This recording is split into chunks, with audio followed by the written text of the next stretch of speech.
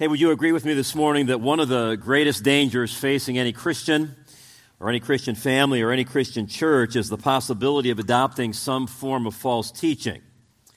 And I realize that might not be a pleasant thought for a beautiful Sunday on a holiday weekend, but is it true?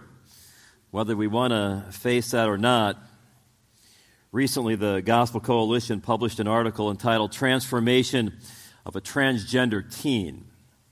It began like this. Eva, the mother, was in a church luncheon when she got an email from her 12-year-old daughter, Grace. Their names have been changed. Mom and Dad, I need to tell you that I'm not actually a girl, she read. My pronouns are they and them. Eva couldn't breathe. Again, the mother. She felt like she had been punched in the gut. She hadn't seen this coming. In fact, a few months before, Grace had shared on social media her belief that God created people male and female. Back then, Eva was sure that statement was going to earn Grace, who attended a progressive public school, some social problems. Instead, it seemed to blow over right away. I would have gotten bullied, said Grace, who's now 16. Instead, they decided to re-educate me. Don't miss that piece. Instead, they decided to re-educate me. I got invited to groups where all they wanted to talk about was the transgender stuff. Over the course of a few months, I decided I was going to be agender. And then I ended up deciding I was a boy. Grace was experiencing what is often called rapid onset gender dysphoria, in which friendship groups begin to experience similar gender questions at the same time. 1 in 5, don't miss this stat, 1 in 5 Gen X Americans now identify as LGBTQ, double the number of millennials, 1 in 10, and quadruple the number of Gen X Americans, about 1 in 20. A surprising number of them, 40% of Gen X and millennials, also identify as religious. Think about that. Increasingly, Christian pastors, youth pastors, and parents are fielding questions and declarations from young people examining their own gender or sexual orientation.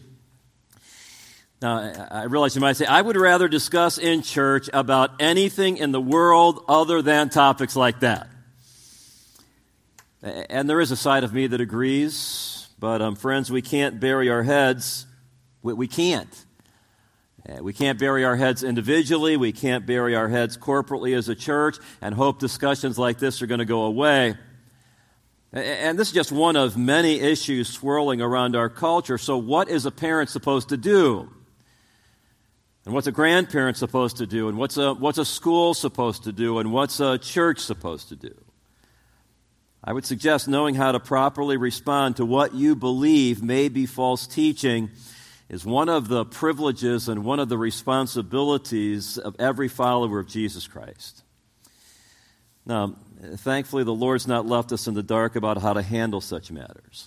With that in mind, I want to invite you to open your Bible this morning to 2 Peter. 2 Peter chapter 1, that's on page 183 of the back section of the Bible under the chair in front of you. So 2 Peter chapter 1, or page 183 of the back section of the Bible under the chair in front of you. Now let's just back way up for a minute. Our theme this entire year is hope for everyday life. And I realize you might say, well, listen, buddy, you have painted yourself in a corner pretty quickly with that introduction, because I'm not seeing a whole lot of hope with the issue you just raised. Well, wait a minute. What about verses like 1 John 4:4? You're from God, little children, and you've overcome them, because greater is he who is in you than he who is in the world. Do we believe that that is true? And if we do, that would have been a good time for a yes, by the way. If we believe that that is true, it ought to give us hope. Or Romans 5:20, the law came in so that transgression would increase, but where sin increased, what happened? Is that the end of the story? Where sin increased, grace abounded all the more. Do we believe that one too? And is there additional hope in that thought? So transgender theology or not, and by the way, that's what it is. It's a view of the world. It's a view of God. It's a view of self. Transgender theology or not, can we still affirm one of our key verses for this entire year? Now may the God of hope fill you with all joy, even on a topic like this, with all joy and all peace in believing, so that you will, what? You'll abound in hope. You'll abound in hope by the power of the Holy Spirit. Now, this morning we're beginning a brand new series that's going to take us through the fall entitled Growing in Grace and Knowledge. This is going to be a verse-by-verse study of the book of 2 Peter. Now you may say, well, that sounds pretty pleasant. Well, about that. Earlier this year, we worked our way verse by verse through the book of 1 Peter. And you may recall that book was all about suffering, because Peter was writing around the time of the persecution of the evil emperor Nero toward followers of Jesus Christ. We think that's approximately 64 A.D., so the church wasn't very old. And remember, already they had been scattered because of their faith.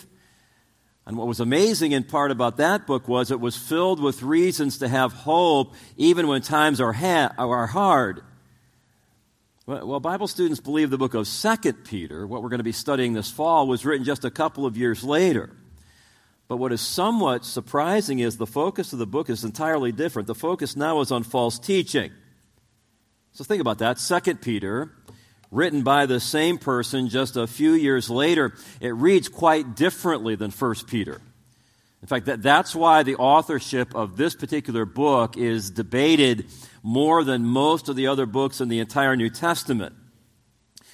Well, conservative Bible students believe that the reason for the difference is that Peter is probably likely in prison now, and he's facing pending martyrdom. Plus, already in the church, there are examples of false teaching threatening these young believers. So this book becomes somewhat of a last will and testament. And so Peter's going to address this issue of false teaching, and he's going to address it head on. Now, when I say it's surprising, I'm saying it's surprising that he's dealing with false teaching as you compare what he had just talked about in 1 Peter, but it's not surprising in terms of what the Lord has always warned the church about. In places like Acts 20, when Paul got the Ephesian elders together, you may remember this. It's a very, very important chapter. And he said, "Be on guard for yourselves and for all the flock among which the Holy Spirit has made you overseers to shepherd the church of God, which he purchased with his own blood. I know that after my departure," Paul says, "savage wolves will come in among you, not sparing the flock. And from among your own selves men will arise, speaking perverse things to draw away the disciples after them. Therefore, be on the alert." And so if you say, what are we doing this morning? We're being on the alert. That's what we're doing. Be on the alert. Remember that night and day for a period of 3 years I did not cease to admonish, warn. Noutheteo, by the way, nous, the Greek word mind, tithemi, place or put, putting ideas in the mind. I did not cease to admonish each one of you with tears. That's what Peter's dealing with. And commentator John MacArthur said it this way: 2 Peter, the book we're reading, along with Jude, is viewed by some as the dark corner of the New Testament. Happy Sunday to you. As a result, it's not often preached, except around here, studied, discussed, or quoted. The book is even neglected in scholarly circles where some critics dismiss it as being pseudonymous. In other words, a forged letter, unworthy of serious study.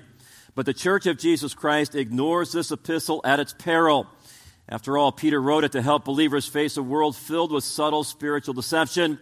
Knowing that his death was imminent, the apostle wanted to remind his readers, remember that word, remind, of the truths he had already taught them, so that those truths would continue to safeguard them after he was gone. Peter also knew that the deadly threat of false teachers loomed large on the horizon. It always has, and it surely does today. He wanted to expose the apostates in order to expel their demon doctrines from the church. I really say, oh boy. We're going to study from the dark corner of the New Testament. This is going to be so depressing. That's not true. That's not true for all sorts of reasons, including this. False teaching, if you've studied this book before, you know this. False teaching doesn't even come up until the second chapter. Well, why would that be? Well, the way this book lays out is very similar to that old illustration of how they train bank employees to recognize a counterfeit dollar bill. You probably heard this. by having them study genuine ones. Now, full disclosure, I've used that illustration before, and I had at least one bank employee tell me, you know what, that's never happened in my entire career. So I don't know if they do. I don't know if they don't. But it does make an important point, whether it's true in the banking industry or not. The book of 2 Peter helps us be best prepared to deal with false teaching by first reminding us. And those are key words. You're going to see it in this passage today. You'll see it throughout this book. Reminding us of the beauty and the power and the purity of the gospel of Jesus Christ in verses 1 to 15. That's what we're going to be talking about today. And then the sufficiency of the Word of God in the rest of chapter 1. And Lord's willing, we'll study that next week. And then and only then will false teaching be addressed head on. That's what chapter 2 is all about in 2 Peter. But even then, that's not an end in itself, because the end of the book, I'm trying to give you an overview of the book of 2 Peter. The end of the book is all about progressive sanctification. It's a rallying cry for the church as we seek to grow in the grace and knowledge of our Lord and Savior Jesus Christ. Why? Because if you believe in the power and the purity of the gospel, if you believe in the sufficiency of the Word of God, and at the end, if you're tasting the delightful fruit of Christian growth, then the temptation to dabble in false teaching will lose its appeal. That's the point of the book. That's true for us, and it's also true for those we're trying to impact. Now, this morning, as I said, we're going to look at the first 15 verses of chapter 1. And we're going to rejoice this morning. You ready to do some rejoicing? Here's why. Because God has given you in Christ, God has given you in His Word all you need. That is wonderful news. 2 Peter 1, beginning in verse 1, Simon Peter, a bondservant, remember that, an apostle of Jesus Christ, to those who have received a faith of the same kind as ours. Now follow this very carefully. By the righteousness of our God and Savior, Jesus Christ. There's the gospel right there. Grace and peace be multiplied to you in the knowledge of God and of Jesus our Lord, seeing that His divine power has granted to us everything pertaining to life and godliness through the true knowledge of Him who called us by His own glory and excellence. For by these He has granted to us His precious and magnificent promises, so that by them you may become partakers of the divine nature, having escaped the corruption that is in the world by lust. Now, for this very reason also, you remember these verses, we studied them very carefully earlier this summer. Applying all diligence, in your faith supply moral excellence, in your moral excellence knowledge, in your knowledge self-control, in your self-control perseverance, in your perseverance godliness, in your godliness brotherly kindness, in your brotherly kindness love. For if these qualities are yours and are increasing, they render you neither useless nor unfruitful. You don't want to be that, do you? In the true knowledge of our Lord Jesus Christ. For he who lacks these qualities is blind or short-sighted, having forgotten his purification from his former sins. Therefore, brethren, be all the more diligent to make certain about His calling and choosing you. For as long as you practice these things, you'll never stumble. For in this way, the entrance into the eternal kingdom of our Lord and Savior Jesus Christ will be abundantly supplied to you. Therefore, I'll always be ready to remind you of these things, even though you already know them, and have been established in the truth which is present in you. I consider it right, as long as I'm in this earthly dwelling, to stir you up by way of reminder, knowing that the laying aside of my earthly dwelling is imminent, as also our Lord Jesus Christ has made clear to me. And I will also be diligent that at any time after my departure, you will be able to call these things to mind. Now, in order to understand the approach that Peter's taking here, we have to notice especially verse 12. Therefore, I'll always be ready to remind you of these things, even though you already know them and have been established in the truth which is present in you. So with the time we have remaining, we're going to organize these verses around that key idea of being reminded by this dear apostle who's facing imminent death, looking for three truths to remember and to apply diligently to grow in godliness and to avoid false teaching. First of all, remember you've received the same kind of faith. You may have noticed that Peter humbles himself right out of the blocks by referring to himself as a bondservant, and an apostle of Jesus Christ. Well, how and why did this rough and tumble fisherman get to the place that he would adopt the position of being a bondservant? That's a very important question. And the answer is he realized the only way he or anybody else could have a personal relationship with the holy God is by receiving somebody else's righteousness, by the righteousness of God and Savior Jesus Christ. In other words, one of the best protections against false teaching is long musings on the beauty and the centrality and the necessity of the gospel. To those who have received a faith of the same kind as ours by the righteousness of God and Savior Jesus Christ. John MacArthur said this about that, and I hope this makes sense to you because it's so very, very important.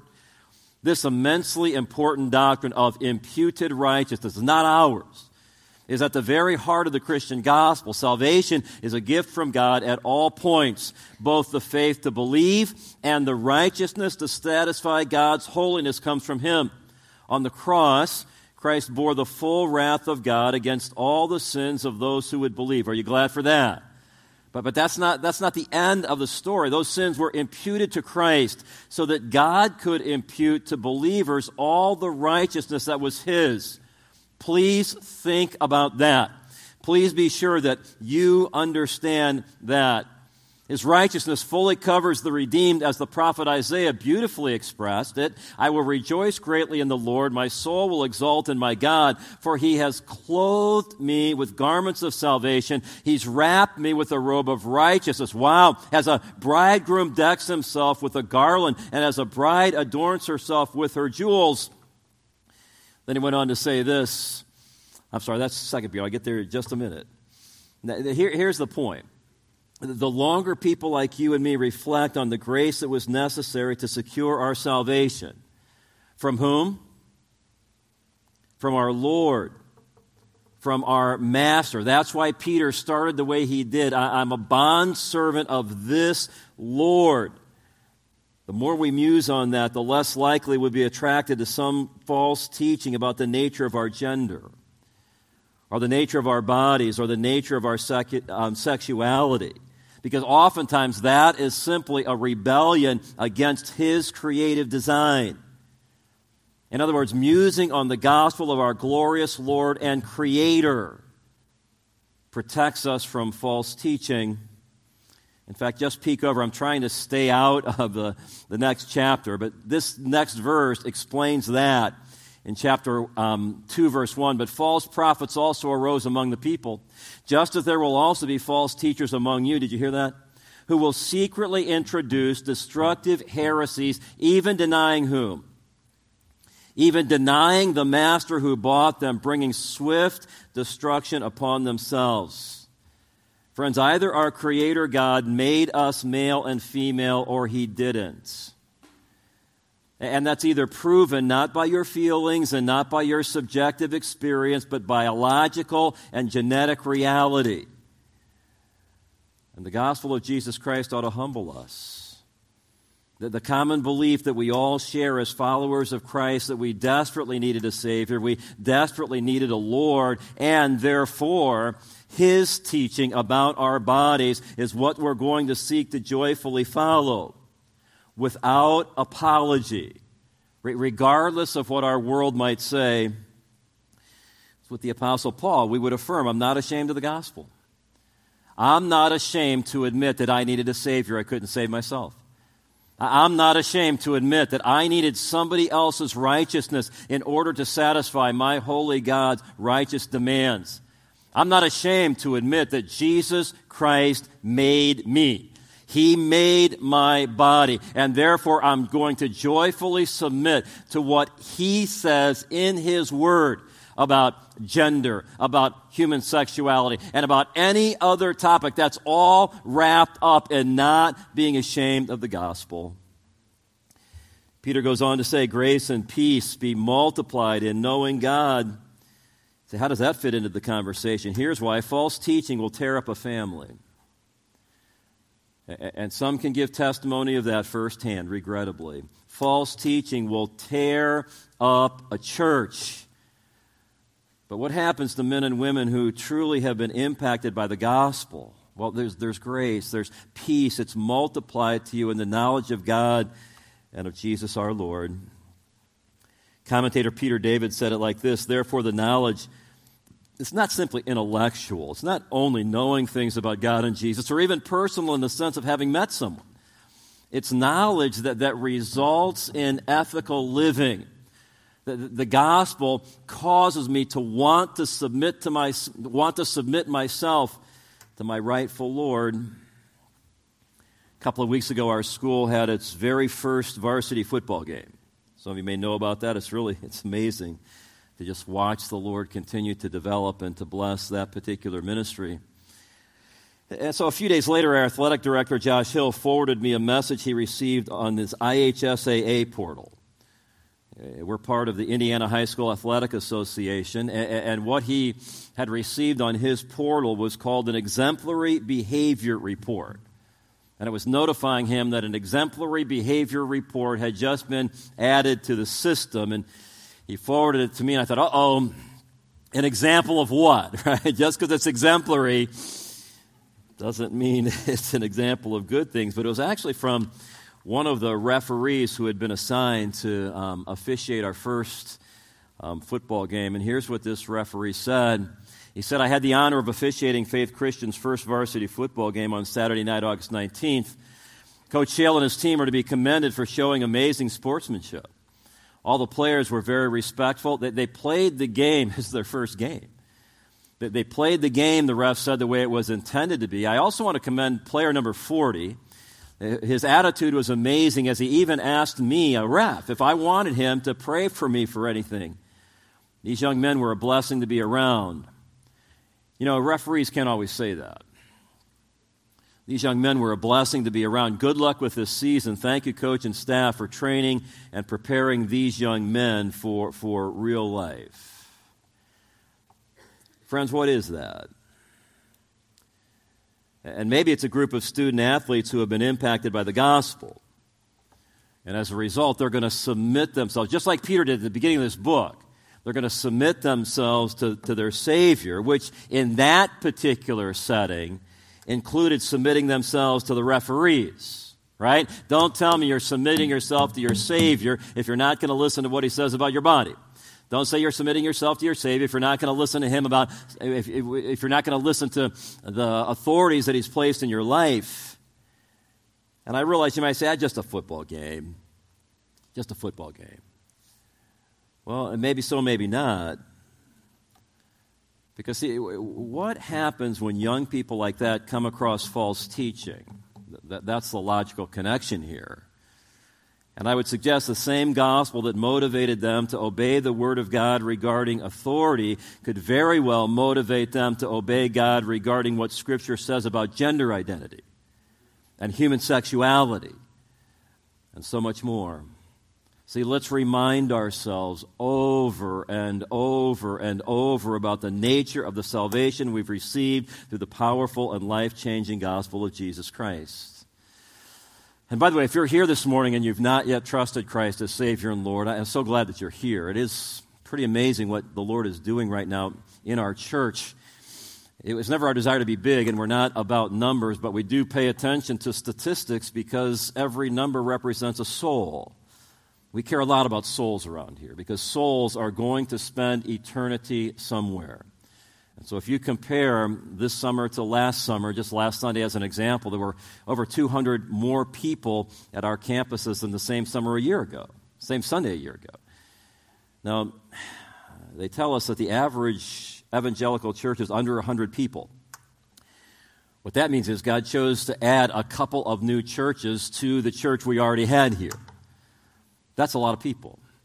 And that's a lot of blessing. That's a lot of privilege. But it also certainly is a concern or an opportunity to be sure that every person who's coming, whether you've been coming here for a long time or whether you're brand new, do you know that you're on your way to heaven? Have you believed the gospel of Jesus Christ? Have you admitted your sin? Have you admitted what we've been talking about this morning, that it's impossible by our own work to somehow satisfy the just requirements of a holy God? and therefore I'm not coming to him by my works. I'm going to be good enough to earn my way to heaven. No, all my works, that's like filthy rags. I'm just getting that out of my hands. And I'm coming empty. I'm asking him for forgiveness through the shed blood of Jesus Christ, recognizing that when I do that, I'll not only be forgiven, but also clothed in the righteousness of his Son. And that's how I can stand before him with a personal relationship. And friend, if you've never done that before, I would invite you to do it right now. Like right now. And if you say, well, I've still got some questions, then I would encourage you, the reason we put our phone numbers on the church bulletin is not so that teenagers will prank us in the middle of the night. Did you hear that, teenagers? That's not why they're there. It's so that you'll call us, and you're not a bother, you're not an imposition. We'll drop whatever we're doing, and we'll set up a time where we can talk with you about how you can know for sure that you're on your way to heaven. Now, next, Peter calls us to remember that you possess all the resources necessary for growth in Christ.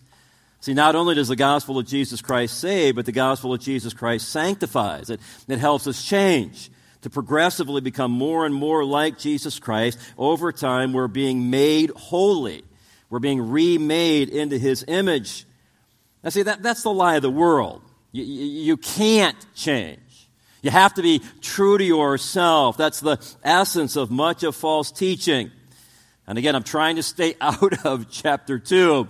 But if you just peek over there again, but false prophets also arose among the people, just as there will also be false teachers among you who will secretly introduce destructive heresies, even denying the master who bought them, bringing swift destruction upon themselves. Now listen to this. Many will follow their sensuality. There it is. And because of them, the way of truth will be maligned. See, there's the lie you can't change.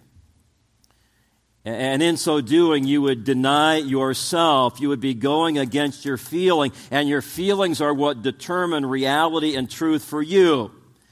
It's the old Invictus poem, right? They use it at high school graduations all the time. You're the master of your fate. Oh, really? You're the captain of your soul. You have to be true to yourself. Now, let's be careful here, because no doubt our feelings can be very powerful. So if you talk to somebody experiencing gender dysphoria, they're going to report overwhelming feelings. They are. They're significant experiences, and we shouldn't automatically discount all of that. Part of Christian compassion is listening carefully to another person's experience. Do you believe that? And if a parent, if you say, I'm not going to have that conversation with my child, regardless of how they're feeling or regardless of what they're thinking, or if a church wasn't willing to have conversations like this, we're going to be in trouble. You know why? Because who is willing to have those conversations? Plenty of people in the world, they'll listen all day long.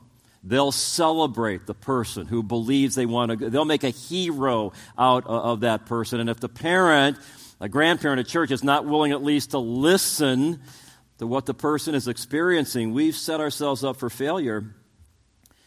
Same is true with same-sex attraction. You might say, I've never experienced that one time in my entire life. Well, we better be prepared to carefully listen to those who do. Because life in this broken world, and it is broken, is it not? Can be very complex and very confusing. However, the message of the Scripture is we're more than our feelings. Are you glad for that? And so in joyful submission to the Lord Jesus Christ, He's the rightful master of our fate. He's the rightful captain of our soul. We can choose to think and speak and act in ways that honor His truth and His reality. And Peter says, remember all the resources that you possess to grow in Christ, including His divine power. You might say, choosing to go against my feelings is hard. That's why God has given us everything that we need to do so. His glory and His excellence is on display when you do. And friends, false teaching and false teachers can never offer any of that. And so when a follower of Jesus Christ chooses to turn to that source of truth and that source of enablement, delightful change can come. We had a gentleman give a membership testimony right here in this room. not very long ago, and he shared with his church family, not because he had to. No one told him he had to do it. He wanted to. That he experiences same-sex attraction. He said that right here in this room. But he understands, and by the way, I'm giving this illustration with his permission. But he understands that in order to honor his Lord Jesus Christ with his heart and with his body, he must not and he will not act on those feelings. He must not and he will not act on those desires. He's going to deny himself in that particular way and take up his cross and follow Christ. Do we even believe in that ethic anymore? And it took an incredible amount of courage for him to say that. It did. It took an incredible amount of power to joyfully live that way. And by the way, Pastor Rice, I wish you wouldn't have brought that up. That is all of our testimonies. Do you understand that? Please tell me you're not planning to be true to yourself today. Because I'm just telling you right now, yourself wants to overeat. Yourself wants to get mad at somebody. Yourself wants to do all kinds of crazy things. Don't be true to yourself. And if you're not sure you're going to remember that, in the foyer, I will be happy to record that on your phone before you leave the church. Don't be true to yourself. We have to, and we have the privilege by the power of God to test every one of our desires, every one of our feelings to, what did we sing about a little bit ago? His holy word. And if my feelings, my desires do not conform to his holy word, I need to what? Not follow them, the captain of my soul. No, you need to put them to death. You need to crucify them and replace them with desires that will honor him and please him. And every time you do that, and I hope you've been doing that all week long. That's why I didn't have to come visit you in the jailhouse this week. I hope you've been doing that all week long. And every time you do, God's divine power, his glory, and his excellence are working in and through you. That's why Paul said, I've been crucified with Christ. There's things about me that have to be put to death. I've been crucified with Christ, and it's no longer I who live, but Christ lives in me. And the life which I now live in the flesh, I live by faith in the Son of God, who loved me and gave himself up for me. Giving in to every feeling and desire is a sign of weakness. Do we understand that? That's not something to be celebrated.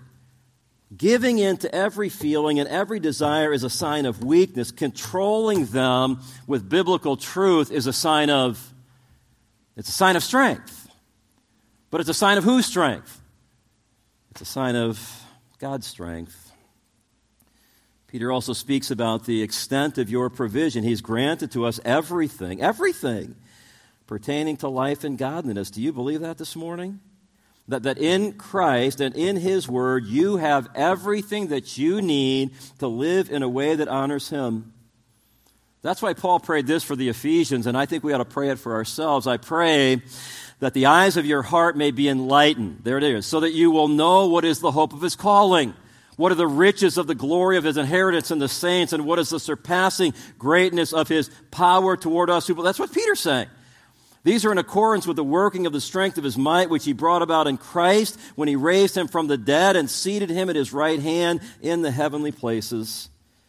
False teachers and false teaching can't offer any of that, which means that gospel-centered living is one of the best antidotes to the philosophies of the world there is.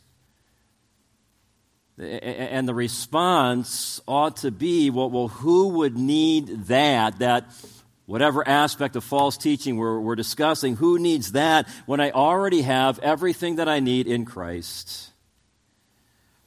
He also explains the purpose of your resources. What's at stake here? Life and godliness, being partakers of the divine nature, having escaped the corruption that is in the world by lust. You know, that's one of the beauties of being part of a church family. We're not a perfect group of people by any stretch, but there's a lot of growing taking place around here. And you can point to all sorts of examples of women and men in this church family. People who are benefiting from the resources available to them in Christ, and that's part of what helps us remember. It's seeing it worked out in a brother and sister's heart and life who's part of this family. There's also the means for you to grow through the true knowledge of him who called us. Remember, Peter's likely in prison awaiting martyrdom. That has a way of helping you sort out what you really believe. That helps you sort out what you really know, and maybe better stated, who you really know. It's like Paul said, for this reason I also suffer these things, but I'm not ashamed, for I know whom I have believed. For you old-timers, that probably makes you want to break out into an old hymn, right? You want me to do that for you? I'll ruin your Labor Day. For I know whom I have believed, and I'm the song said, persuaded that he's able to guard what I've entrusted to him against that day, the true knowledge of him who called us. A little over a week ago, we had the privilege and the responsibility of having the memorial service for a dear member of this church, Tuffy Fuller. Wilma's right in the back in her place. I hope you're continuing to pray for her. It was a delightful service. I'll tell you, memorial services are not very well attended anymore. That one was packed in a place whose HVAC was not designed for that much of a crowd, by the way. But we had a marvelous time just celebrating Tuffy and celebrating Tuffy's Savior. But one of the many wonderful things that Tuffy and Wilma did was raised their son Steve. Steve had Down syndrome. The doctors told Tuffy and Wilma when he was born he would not survive. Well, they didn't have that one exactly right. He lived till he was 40 years old. And you probably know that that's very old for someone with Down syndrome. And I've always said humanly, I think it was because of the marvelous care that Tuffy and Wilma gave Steve. And longtime members of this church remember Stevie Fuller. Here's an important part of this church family. And we had a lot of fun. Stevie was a joyful, joyful young man. But Wilma was telling me a story. She and Steve were driving in the car, and they went past a graveyard. And Steve just said this of his own volition. He said, people die. I want to die. I want to go to heaven so I can be with Jesus and have fun. Now there it is. Simple faith. Profound faith. Somebody who believed he had all he needed. I know whom I have believed. And I'm persuaded that he is able to keep that which I've committed against him against that day. That's one of the antidotes to false teaching. Another key component is how he's granted to us his precious and magnificent promises. False teachers always overpromise, and they always underdeliver. Has sin ever kept its promise to you? No. But what about God's wonderful promises? God so loved the world that he gave his only begotten Son, that whosoever believes in him should not perish, but have everlasting life. That's a promise, a magnificent promise. Ephesians 1:13, in him you also, after listening to the message of truth, the gospel, having also believed, you were sealed in him with the Holy Spirit of promise. It's a promise of our God. John 10:28, and I gave eternal life to them, and they'll never perish, and no one will snatch them out of my hand. My Father who's given them to me is greater than all. No one is able to snatch them out of the Father's hand. Hebrews 13:5, God promised this to you. I'll never desert you, nor will I ever forsake you. 2 Corinthians 5:8, we're of good courage, I say, and prefer rather to be absent from the body. See, Stevie Fuller got it right on that one. Rather to be absent from the body and to be at home with the Lord. Surely goodness and mercy will follow me all the days of my life, and I will what? I'll dwell in the house of the Lord forever. We need to remind ourselves of such wonderful promises, so whatever is offered by false teaching and false teachers just pales in comparison to that. When you have assurance of eternal life, then you can come back and talk to me, said facetiously. Lastly, Peter said, remember your responsibilities to grow in godliness. Now, these are the verses that we went over this summer, so I'm just mentioning them so that you'll have the full outline of applying all diligence. You see that, be more diligent. I will be diligent. So the resources we're talking about, they have to be accessed. They have to be put to good use. So what that means is families and churches who are going to avoid false teaching are going to have to work at it. In fact, I had some time this week to do some advanced prep on some of these messages from chapter 2. It's going to be rough sailing. What do you think about that? It's not going to be Christianity light. We're going to have some work to do. Are you up for that? Absolutely. If that's what the Word of God says, then that's what we're going to do. Supply and increase the needed qualities for growth in your faith. If these qualities are yours and are increasing, they render you neither useless nor unfruitful in the true knowledge of our Lord Jesus Christ. And that's why sometimes we do have to stand for these freedoms to proclaim truths in a community that sometimes wants to suppress our freedom to do it. So that's why when the city of West Lafayette attempted to pass an ordinance that would fine faith-based counselors $1,000 a day if we showed minors who voluntarily came to us what the Word of God had to say about human sexuality, we don't like to fight, but we had to stand up and fight that. See, it's one thing for God to give us the resources, but it's something else for us to do what we have to do to ensure access to those resources for anybody who denies them. And the bottom line is the West Lafayette City Council was trying to promote and protect false teaching. And if anybody on the West Lafayette City Council doesn't like the fact that I just said that, then I'll stop saying it as soon as they stop trying to protect and promote false teaching. But we're a church, we're a Bible-believing church, and we're not imposing this on anybody, but we're certainly not going to allow anyone to try to threaten us against teaching the Word of God to those who voluntarily want to hear it.